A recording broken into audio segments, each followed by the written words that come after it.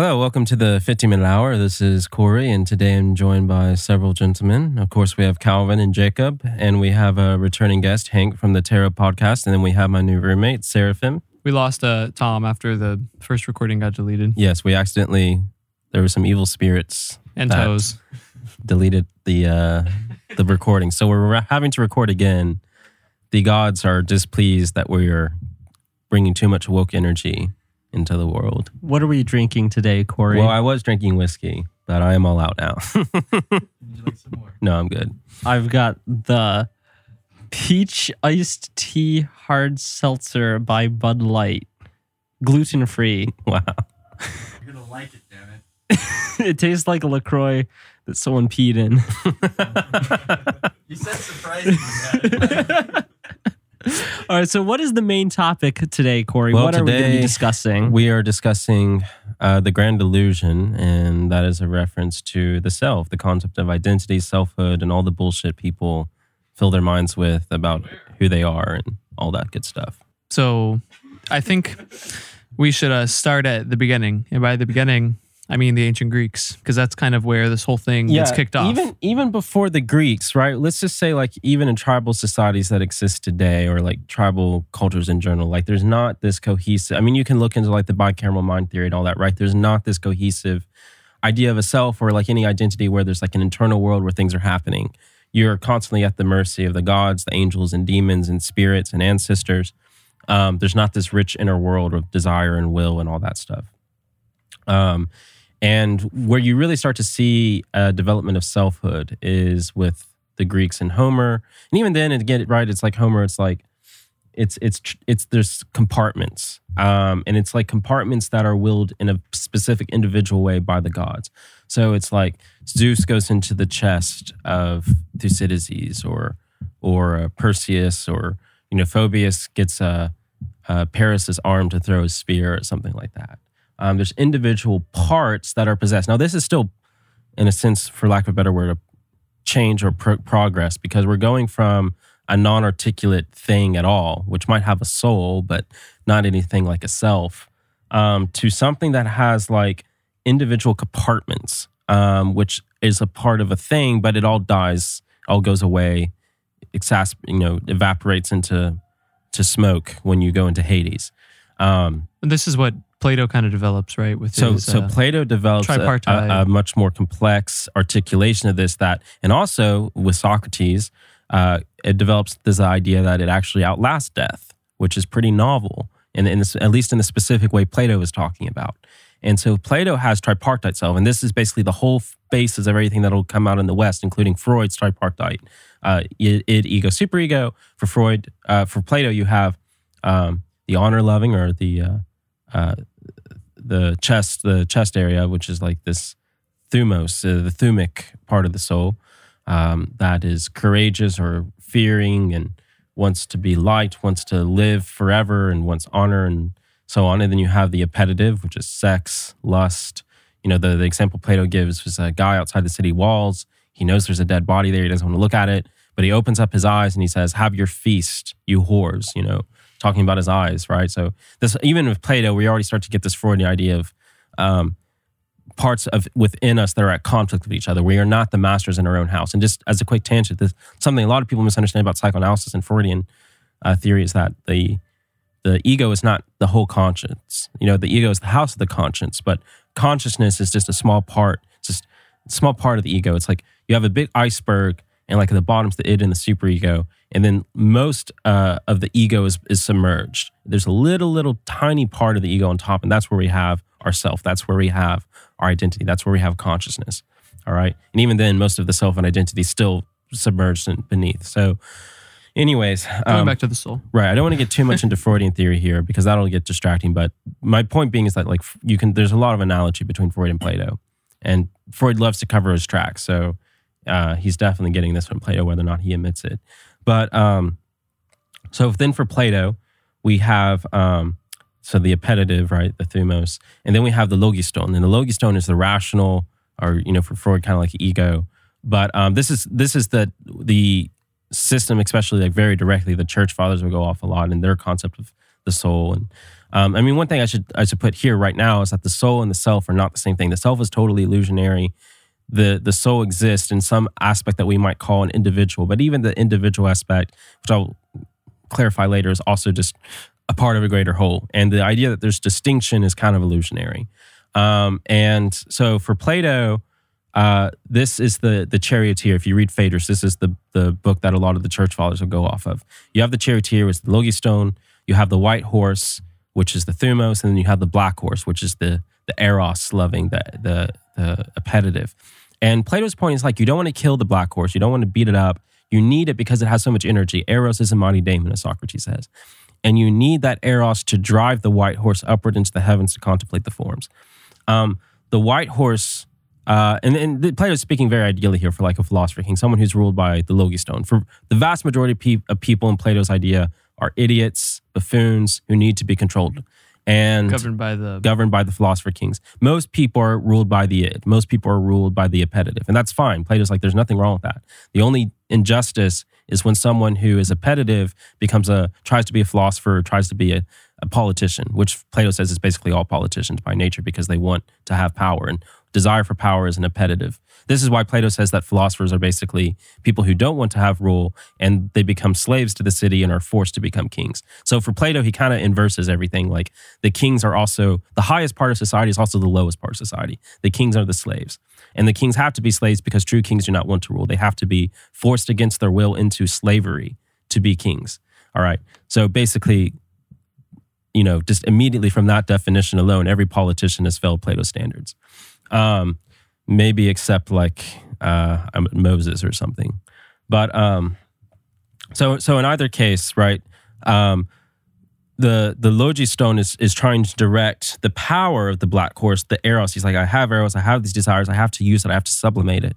I have to give that energy to the white horse. And the white horse is going to love honor. It's going to take that eros and it's going to sublimate it to wanting to have the forms. And then the soul is carried on wings of desire, wings of eros into the heavens where it can exist with the forms forever and then reincarnate as a dove or a swan or whatever.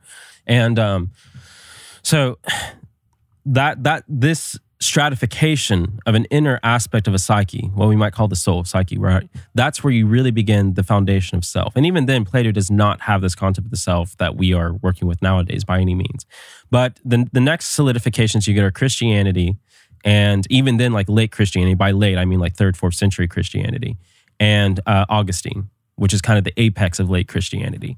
And so what happens with Christianity, especially again, so I should say this first, like, when we look at early Christians, they do not really seem to have this coherent idea of an individual self. And this has ramifications in things like soteriology, right? Theology of salvation.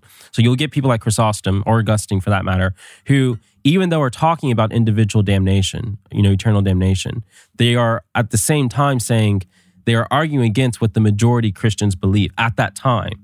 So the question you have to ask, like nowadays we read the Bible, you read the New Testament, it's very strange to most people. You read that and you get any idea of something outside of eternal damnation. Like you have the screams that go up forever and ever. You get the goats and the sheep that are divided. It's like, okay, well, obviously we're talking about eternal damnation. So then the question comes from historical perspective or theological perspective. If that's the case, how are these early Christians who spoke the languages that the New Testament and the Old Testament were written in, were raised in that culture, got such a different viewpoint than what we do nowadays? And that is suddenly solved when you realize that they didn't really have this idea of individualistic selfhood. And that, as Gregor Nyssa says, you have the pleroma and anthropoi, the outpouring of man from Adam, that God made all nations of the earth from one blood of Adam. So you get this aspect where when you're reading anything dealing with healing, which is to say salvation, what we read in being saved in the English, but more properly in the Greek is healing, literally going back to the etymological meaning of religion to tie back to what we were lost from. That is the healing. It's this aspect of Adam, the whole salvation of man in Christ, and all the work is to return Adam as a whole, with all of man pouring out of Adam back into the light of God. And just to clarify here that there's not, and this is the general structure you see in most cultures, right, in most civilizations, is this aspect of a wholeness that is shared. There's not this individual being that sort of just like has his own fate in his own hands. I mean, it's this very individualistic idea that develops later on, especially in the West through Augustine, and I'll get there soon. and around the 4th century, really with like Justinian and like all this other like political stuff. And I make the same critique Protestants do, but not for the same reasons they do, is that Christianity kind of became less interesting after it got interjected into the Roman Empire. And a part of that was this invention of the self. But especially Augustine, especially in the West, it starts to get really out of hand. What Augustine starts to do is that he develops this rich inner world. So whereas the Cappadocian fathers, the Eastern Church fathers are working much more when the Trinity starts to be articulated, you're working much more from bottom up, which is that you have hypostases or souls or persons, hypostasis being the part of the mask in Greek theater that projects the voice, right? Counterintuitive, because it's actually almost like the opposite. It's actually a much inner, deeper aspect. These words change over time. That's why you get all this controversy in the early church over like hypostasis is a heretical word. And then like, if you're not using hypostasis, you're heretical, right? So it seems like the early church is contradicting itself. Well, no, just words change over time. It's also why it's so dangerous to like, just think you can pick up the Bible and have an understanding of what the heck is going on here. Because it's like words do not mean anything near what they used to mean. And you get very confused if you take that approach, which unfortunately is how most people do approach scripture nowadays.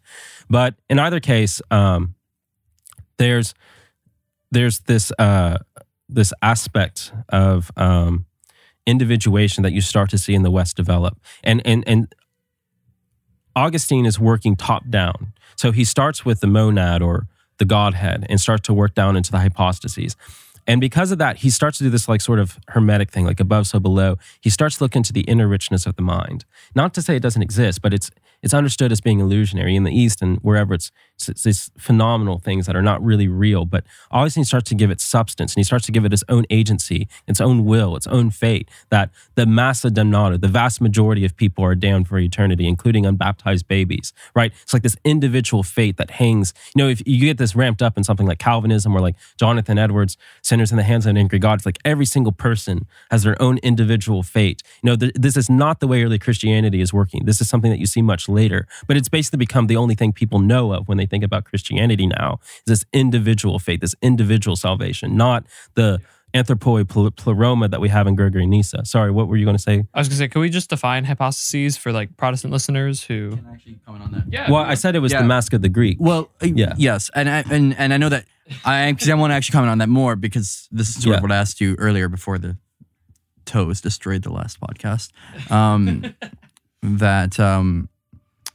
The hypostasis is an older word that was used kind of before the Christian context. Mm-hmm. But within the Christian context, it was used synonymously with ousia for a while, and meaning, the essence. Yes.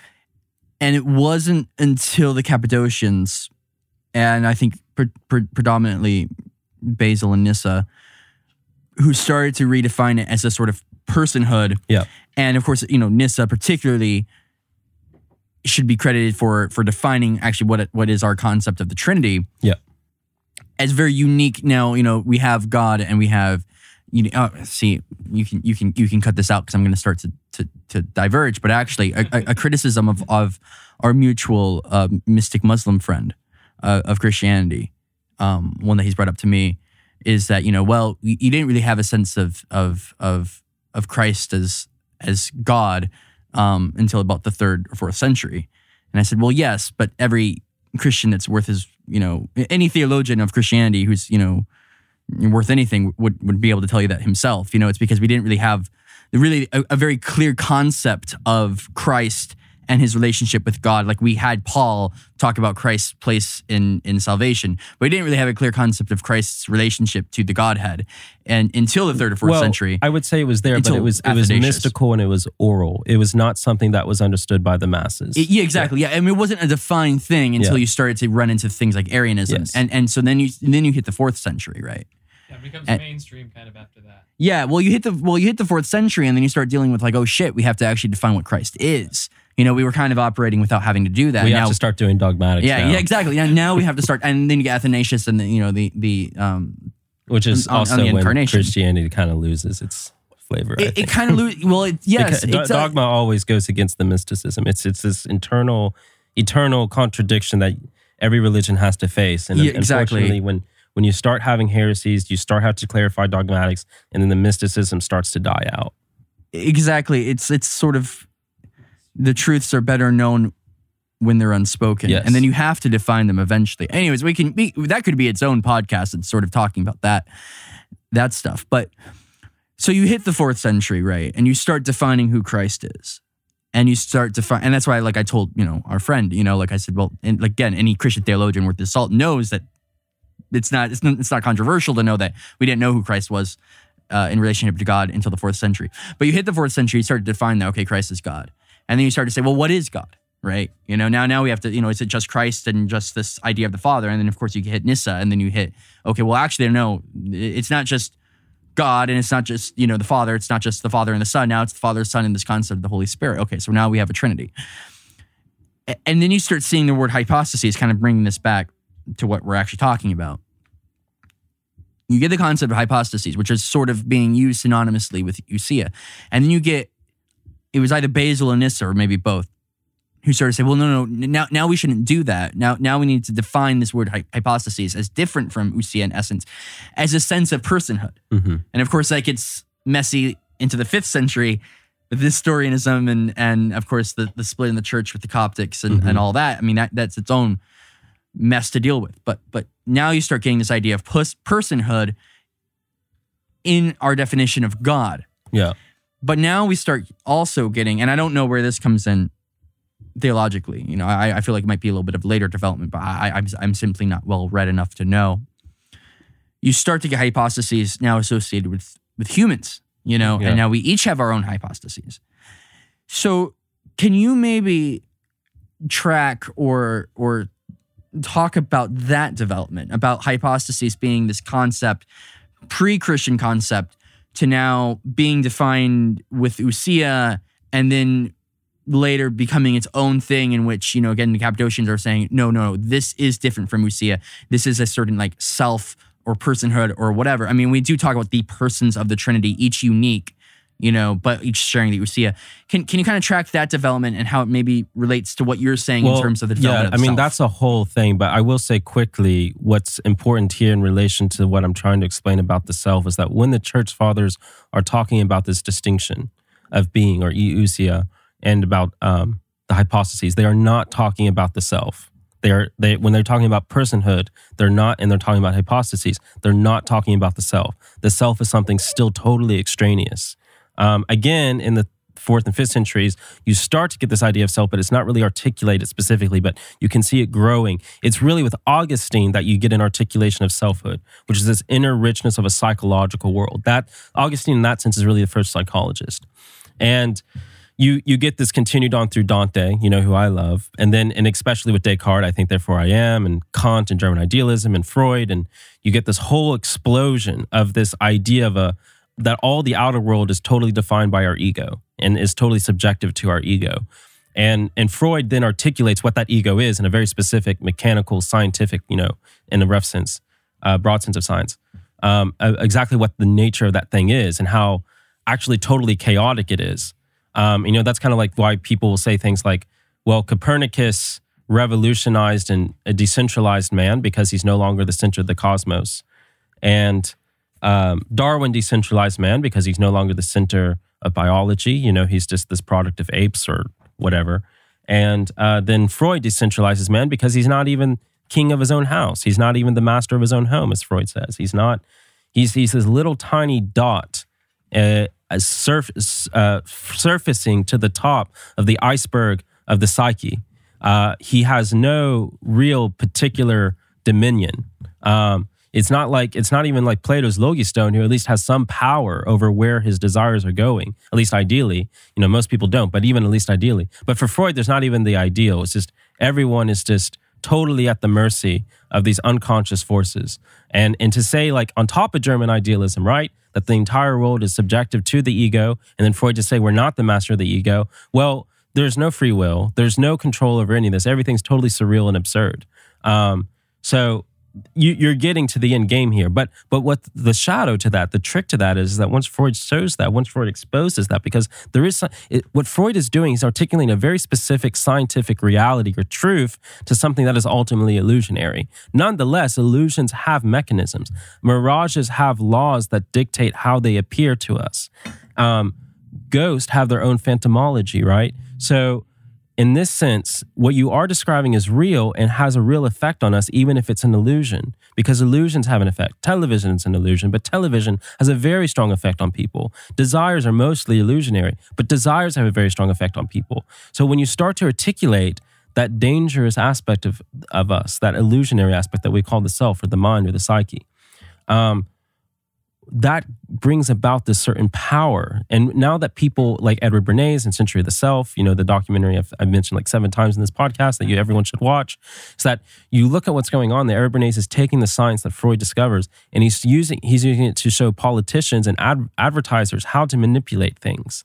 You could look at all these people that people want to say are like the beginning of the 19th and 20th and 21st century, like Marx or whatever, or Freud even, but it's really none of these people. It's Edward Bernays. Edward Bernays is the most influential person of the 20th and 21st century. If he was not here, everything would be very, very different, because he's the one who showed not the masses, but the people who control the masses, how to use the dark magic that Freud discovered in ways that Freud never would have intended. In fact, Freud would be directly opposed to, of how to manipulate the masses. Why did Bernays do that? Bernays did that because he wanted to make money. And Bernays did that because he was basically like a sociopath who got some weird kick out of it.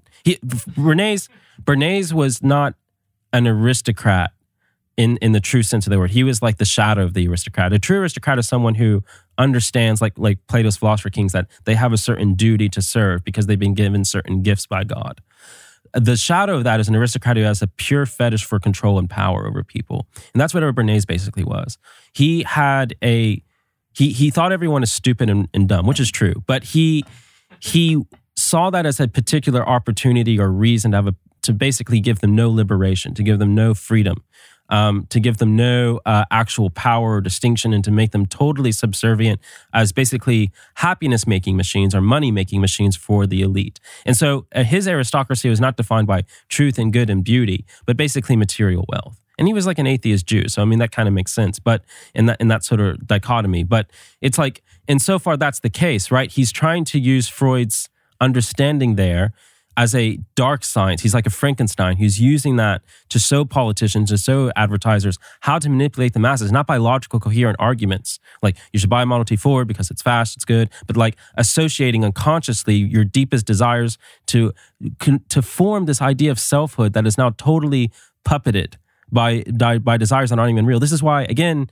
you say things like, we talked about this in the sexuality podcast, but it's like saying things like anything like, oh, I'm straight, I'm gay, or I'm liberal and I'm conservative, whatever, and having so much of that tied to your identity would be so foreign to I mean, politics not so much. There was a legitimacy of understanding yourself in respect to a nation that had some spiritual aspect, but something like sexuality would be so ridiculous because it wouldn't even process in the mind of most pre-17th century people to define yourself by the sexual orientation or even a concept like sexual orientation, because there wasn't really this idea of specific orientation towards someone's based on sex. There was just the duty you had to your nation to have a family.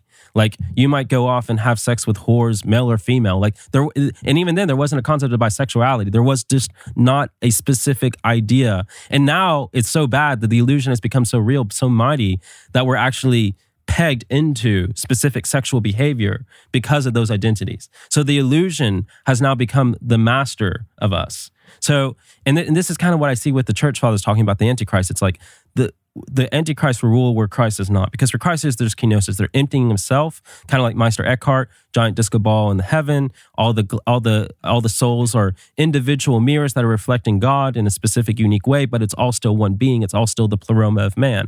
But each glass or each shard is reflecting God uniquely. But the self, they can only do that because the self has been annihilated. Well, now we live in the century of the self. Now the soul has been annihilated for the sake of the self. So it's the exact opposite. It's anti-Christian. It's Antichrist. And the Antichrist will rule because we have a self that dominates who we are rather than the soul. What Christ came, what John the Baptist was preaching, I must decrease so that he must increase. I must empty myself, right? That's the Christ kenosis, emptying of his self. So every person empties themselves, and this isn't even Christian. This is just every religion ever, basically. To understand that the self is an illusion, you have to get rid of it, and that way you're filled. You're filled with, enlightenments, Atman, or you're filled with love, caritas in Christianity, or wisdom or whatever. And then you have no illusion of the difference between I and thou.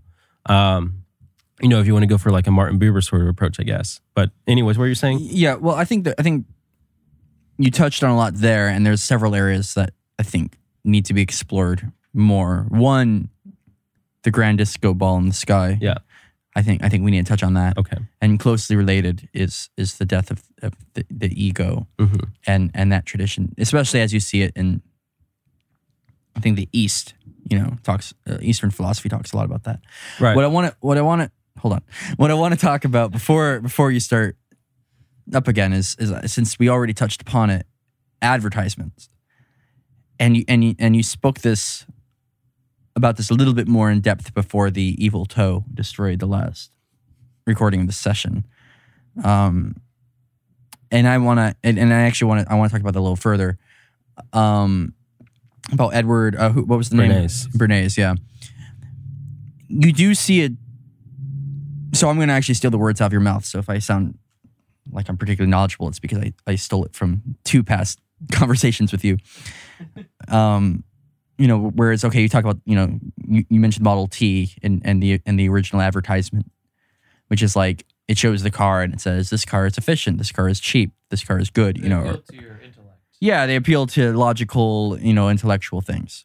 And that's it. And then you get, you know, Bernays comes in and you start to see the development. And I mean, you can best see this, you know, if sort of, you know, if anyone's seen Mad Men, right? I mean, you see the development of advertisements and how the boom of that industry, by the way, in the 50s and 60s. And it's very kind of in your face. It's very much like you said, the hot woman next to the car. Uh-huh. And so it's very kind of in your face. It's sort of and you actually, it's very interesting to look at ads from the mid-century.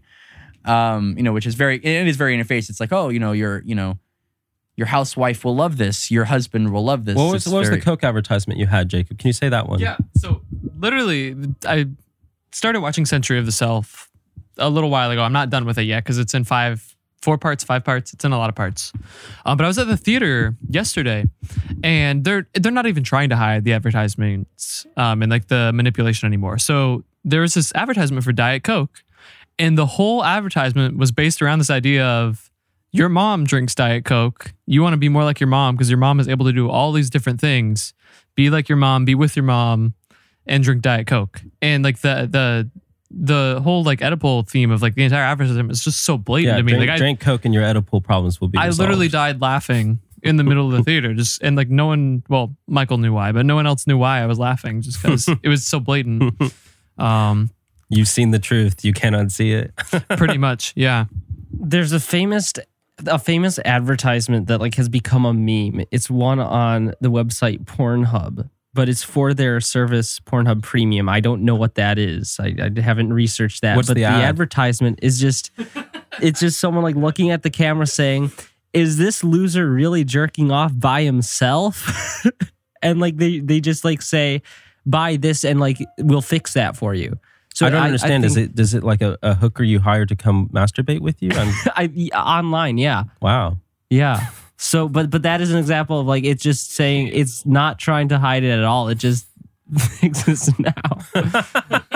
Well, that's one of the that's in like the second or third podcast or whatever. That's the hauntology of the pornographic image. Like that's part of what Corey was saying he admired about it is that you know it's much like, more honest. It's honest about it, at least. Like it's not trying to hide from you what it really is. Like it's being honest about the fact that it's the truest art we have today. Yeah. So. Well, yeah, I mean, I think that's very interesting because there is a lot of in your face advertisements, which is almost like the joke is it's an advertisement. Yeah. You know, like it's like you're clued in on the fact like we've been advertising on TV for 50 something years, and now you know you're used to the thing, and so like now the modern thing is you know, oh, the joke is what's in your face, you know, which is actually kind of scary, you know, But there are 2 other advertisements I want to talk about, and then I guess this is going to be our fucking ad episode because I want you to kind of comment on how you track the development. But you know, it started with the Model T. It's very logical. it's very logical. It's like, efficient, cheap, works, boom, buy it, And then you get to the sort of admin, the madmen, of the 50s and 60s. And it's like, oh, buy this and your housewife will love you. Oh, buy this and your husband will think you're a competent housewife. And those are the sort of the two dynamics of advertisement. And it almost pretty much says that. I mean, it's very, in that sense, it's very direct. It's not very subtle.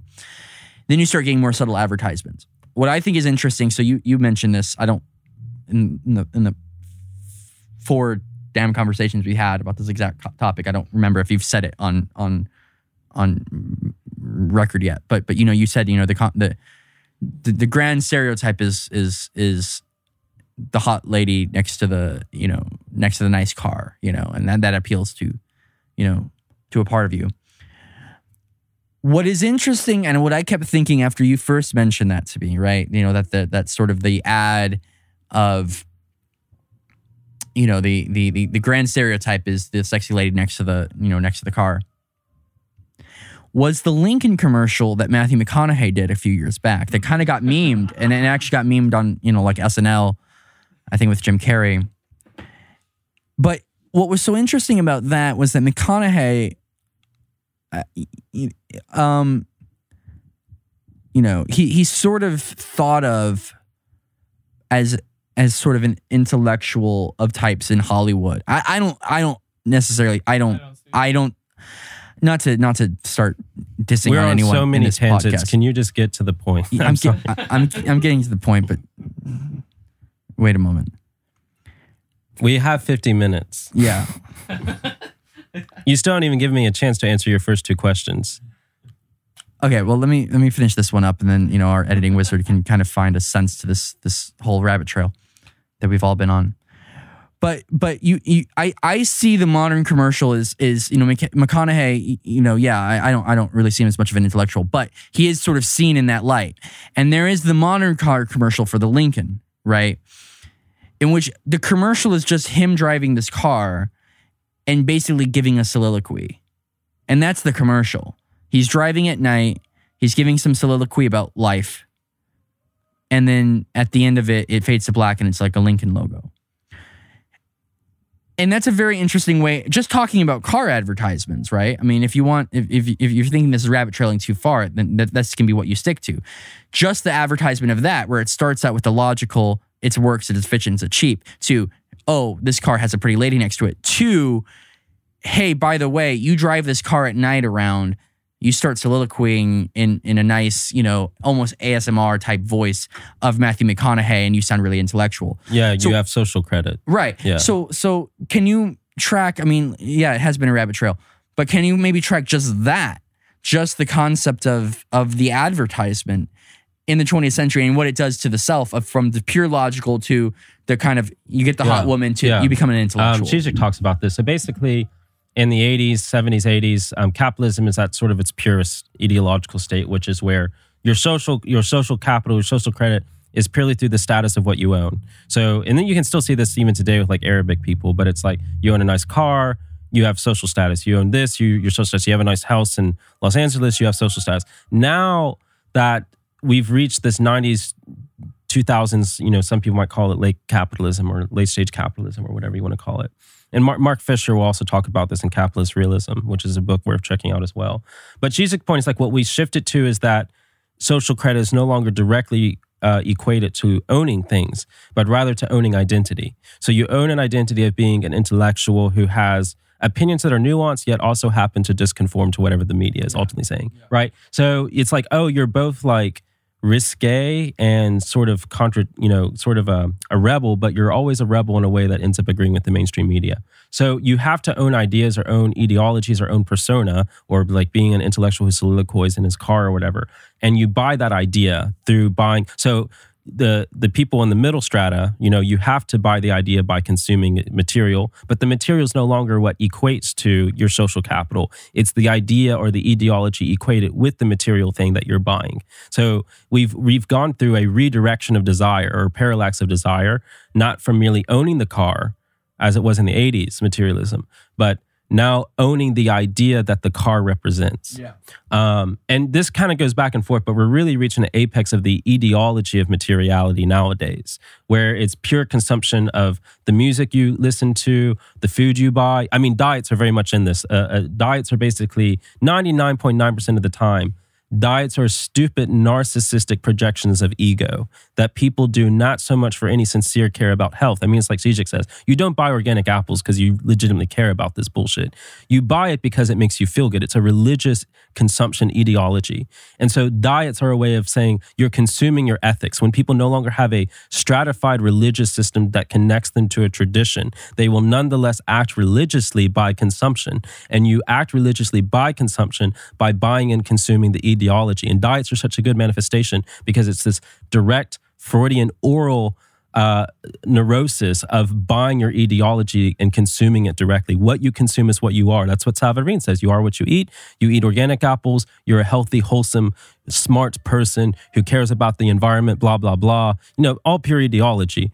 And so that's that relation. But I want to respond to your other question too, which was this relationship of what all this is in the East, because this is something often very misunderstood in the West. When the Eastern spiritualists are talking about things like the illusion of self, the annihilation of self, they're not talking about annihilation or the illusion of the soul, the Atman, which is actually what you gain knowledge of when you lose the self. Exactly. It's not this distinction between West and East religion. They're actually saying the same thing. It's just most Westerners who get into Eastern religion are retarded ego seekers who are just manipulating all this weird stuff into like a post-Christian identity that has nothing to do with Christianity and nothing to do with Eastern religions. It's a totally novel Bilderberg-funded New Age bullshit thing.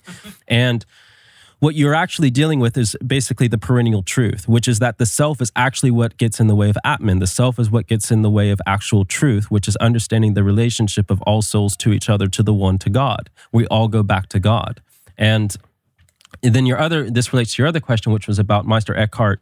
And I'm modernizing what he's saying. You know, Meister Eckhart was like this German mystic, and he's, you know, probably declared a heretic by the Catholic Church, but who cares? He's basically right.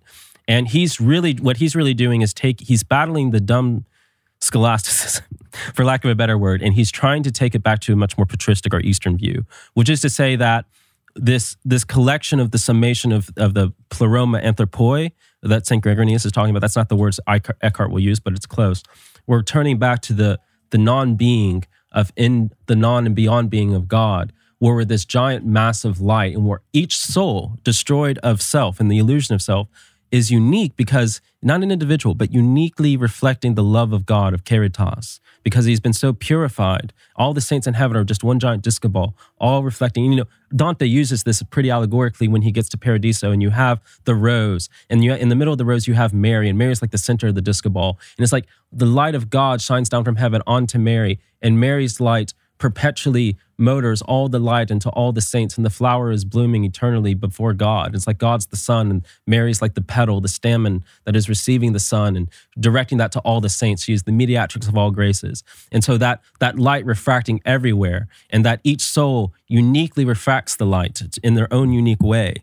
But nonetheless, that they are all part of a whole, the pleroma of Adam, the pleroma anthropoi.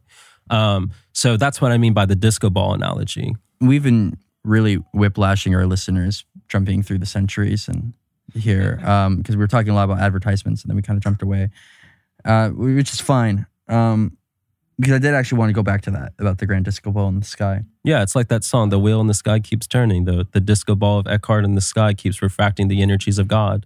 Yeah. So I'm gonna ask you something, but I have another question, so don't rant too long. How much time do we have left? Yeah, that's actually the first. 8 minutes? 10 minutes? Okay. All right, so we got about 10 minutes. So yeah, we'll the evil toe will turn it off. Well, you can edit out a lot of what he said, so you can. We probably have like 15 minutes left. That's what I said was the best part. Yeah, but you repeat it yourself like 7 times. Talking about the grand disco ball in the sky, right? And what you were saying about, going back to that. There's a sense that all of humanity is connected, right?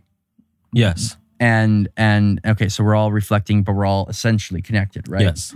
Kind of like Neon Genesis Evangelion. Yes, like the giant goo at the end, the giant Freudian mass, Fanta. Yeah, that's all the pleroma of man. Yeah. It's actually deeply theological. So going from that, how do we define? I'm just going to read right here from Corinthians for just one moment. Okay. Right, What which is- translation? Well, I was about to tell you. I'm actually going to read the controversial, but yet my favorite Hart translation. Okay. David Bentley Hart's translation. Yes. So this is Corinthians 12. For just as the body is one and has many members, yet all the members, while being many, are one body, so also the anointed. For indeed, by one Spirit we were all baptized into one body, whether Judeans or Greeks, whether slaves or freemen, and all of us were given one Spirit to drink. So now there seems to be there in that concept there, and that's repeated a few times in the New Testament, between a uniquely Christian body of like you are the body of Christ and you are baptized into this body and it's somewhat unique. How do you relate that, right? The concept of, and especially in Paul, of the body of Christ, that you are sort of, it doesn't matter who you are, right? Freeman or slave, you are baptized into this. How do you relate that to this grander concept of, well, actually all of humanity is connected? Yeah. How do you make that distinguishment? Well, this basically you're asking a question with ecclesiology, which is what exactly does it mean to be baptized, which would take much longer than the remaining minutes we have to go into. I do want to say briefly that this isn't a good example, nonetheless, of how understanding this illusion of selfhood totally affects hermeneutics. Like I was talking about earlier with soteriology and how just this nuanced understanding of the self as an illusion that the Christians did not have in the early church totally affected how they understood soteriology in reading the Bible in a totally opposite way than we do with the same Bible nowadays. Well, this is another example. You get a Protestant or whoever who reads that passage nowadays, and they're thinking of this in such an individualistic way. Like, oh, it's this individual person who's a part of the body of Christ, blah, blah, blah, blah, rather than the much more like sort of spiritual, mystical idea of the anthropoi pleroma. And just getting, again, I can't really comment too much because it's such a nuanced debate, but that you will be baptized in fire. You will be baptized in water, you'll be baptized in fire. Well, what is the fire? The fire is the light of God. Well, what is it that you see in Hades? Without the mediation, especially in the eschaton, without the mediation of all this bullshit Maya, of all the reality, you're just facing the light of God directly. Whether or not you're rejecting it or accepting that, that is the light that is purifying you. That is the light that is baptizing you. You can be baptized in water, and that's the easier way. But some people got to get baptized in fire. Right? That's all I'm going to say because this is a very nuanced topic and I don't have enough time to spend on it. But those who have ears to hear will hear what I'm saying. Maybe that's another podcast.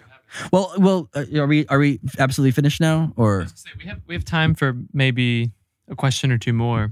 Yeah, I guess I'm just wondering, all of this, whether that's marketing or the idea of yourself, would you see that as sort of linear, as like it's progressing and we'll sort of get more of an idea of ourselves as it goes on? Or do you see it more as cyclical, as we'll go back to? No, it's linear. Okay. I mean, in this sense, yes, because this is what I mean with the Antichrist prophecies, is that the Antichrist's entire foundation will be built on selfhood and the concept of the self and the conglomeration of selfhood that we have built over the past millennia.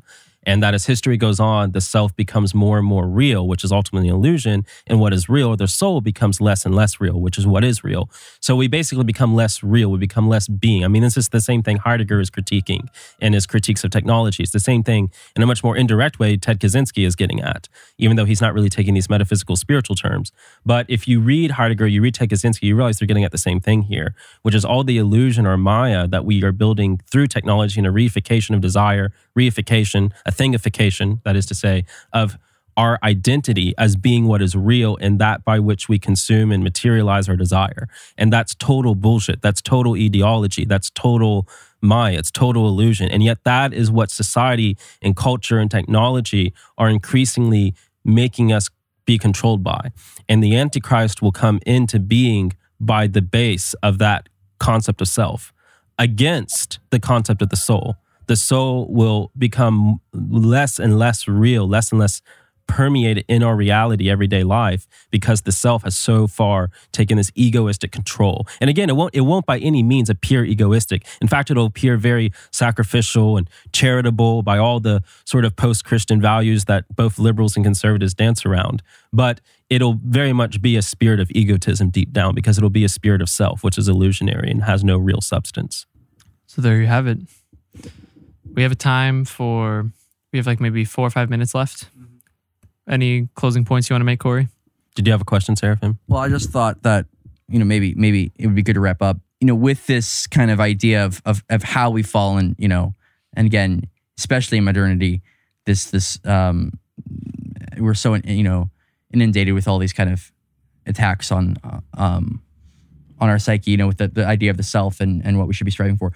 Is there anything we should and this may be kind of too weird of a question, but what do we do now in the 21st century facing all of In the this, Kali facing Yuga. modernity? What do you do in the Kali Yuga? Every Yeah. religion has told you what to do in this, and they all basically say the same thing, just built in the language of their specific religion, which is inner prayer of the heart, inner prayer of focusing, hesychasm and orthodoxy, Hesychasm.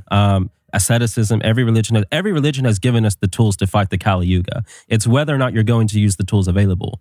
It is true that it's harder, but every religion has also said that those who try in the Kali Yuga will be awarded the most grace or the most tools. So once you start that journey, once you start the journey of the tarot, once you start realizing you're the fool and you have to be initiated by the magician, you have to go see the hermit, you have to become the world. Once you've consciously decided that you're going to become the hero, not the hero in the egoistic bullshit way, but the hero in the annihilation of the self. You have to defeat the dragon. You have to defeat the self that is the ego within you. Once you start that journey, the gods will be your guide and they will lead you if you stick sincerely with it. But you have to take advantage of the tools that your traditions have provided you. And every religious tradition has given you those tools.